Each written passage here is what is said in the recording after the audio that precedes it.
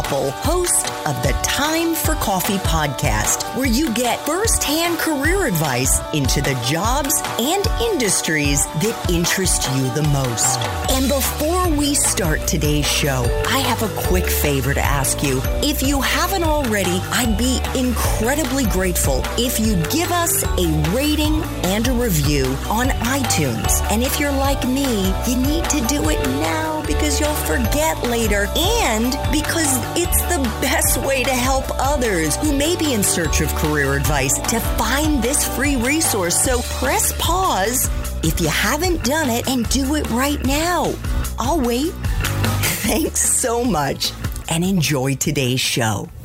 Hey there, Java Junkies. Welcome to another K-Cup mini episode of Time for Coffee. By the way, K-Cups come in 3 sizes, single, double, and triple shots, or roughly 1 minute, 5 minutes, or 10 minutes in length. So if you don't have time to throw back an entire caffeinated career conversation, these K-Cup mini episodes of T4C can give you a quick caffeinated fix, whether you're on the go or you only have a few minutes to binge. So grab your mug and take a chug, because it's time for a caffeinated career double shot K-Cup with my guest, Adam Saffer.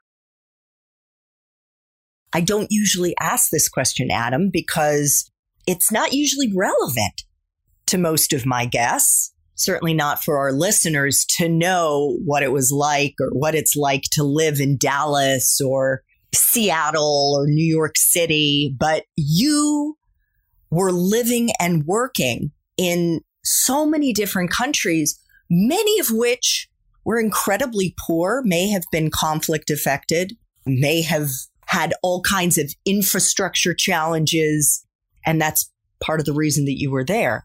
Could you give us a sense of what the lifestyle is like working in international development as a foreigner living in these different contexts? Yeah, I mean, that's why I do this. And again, it's not for everybody, but to compare the average day or social event, let's say, in the developing world to Boston, New York, Philly, San Francisco, it's completely different. The lifestyle, surprisingly, is very comfortable. My wife and I have become professional foreigners. We like being a foreigner. We like being an observer. I'd say the couple of the key characteristics. One is you're going to learn all the time because you're learning about food and language and culture and music, and everything's new. So you don't come to a developing country and look for the nearest Olive Garden or McDonald's. You have to be willing to try their ideas of fun, their ideas of nutrition, their ideas of social interaction.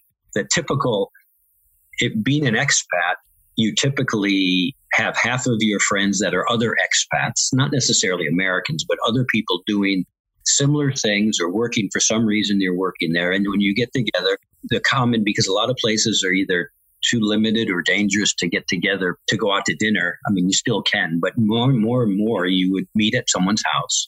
You'd be 6 to 20 people, and you'd be 3 to 15 nationalities. And you sit around the table and share incredible stories, incredible observations about the country you're in and about past countries, because a lot of us have lived in a lot of countries. The housing is fine. Peace Corps is a different thing. Peace Corps, you really are living at the village level and you're suffering and you're learning, and it's incredibly motivating. I did not do Peace Corps. I didn't even know much about it, but I probably would have enjoyed it. But this, as a profession, you're respected in the country very much. And so you live well, you're typically treated well. You have to have a good sense around you of avoiding certain areas at certain times of day or night, but you have to do that in the U.S. and everywhere as well these days.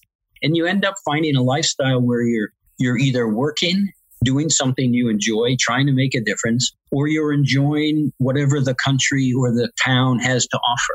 You know, might be on the ocean, it might be in the safari areas, it might be in the desert. All of these offer incredible opportunities. And what you don't spend a lot of time doing is maintaining your lifestyle in terms of you have to pay your mortgage and you have to fix the gutters and you have to put gas in the car and you have to drive here and there because you live, that's all taken care of.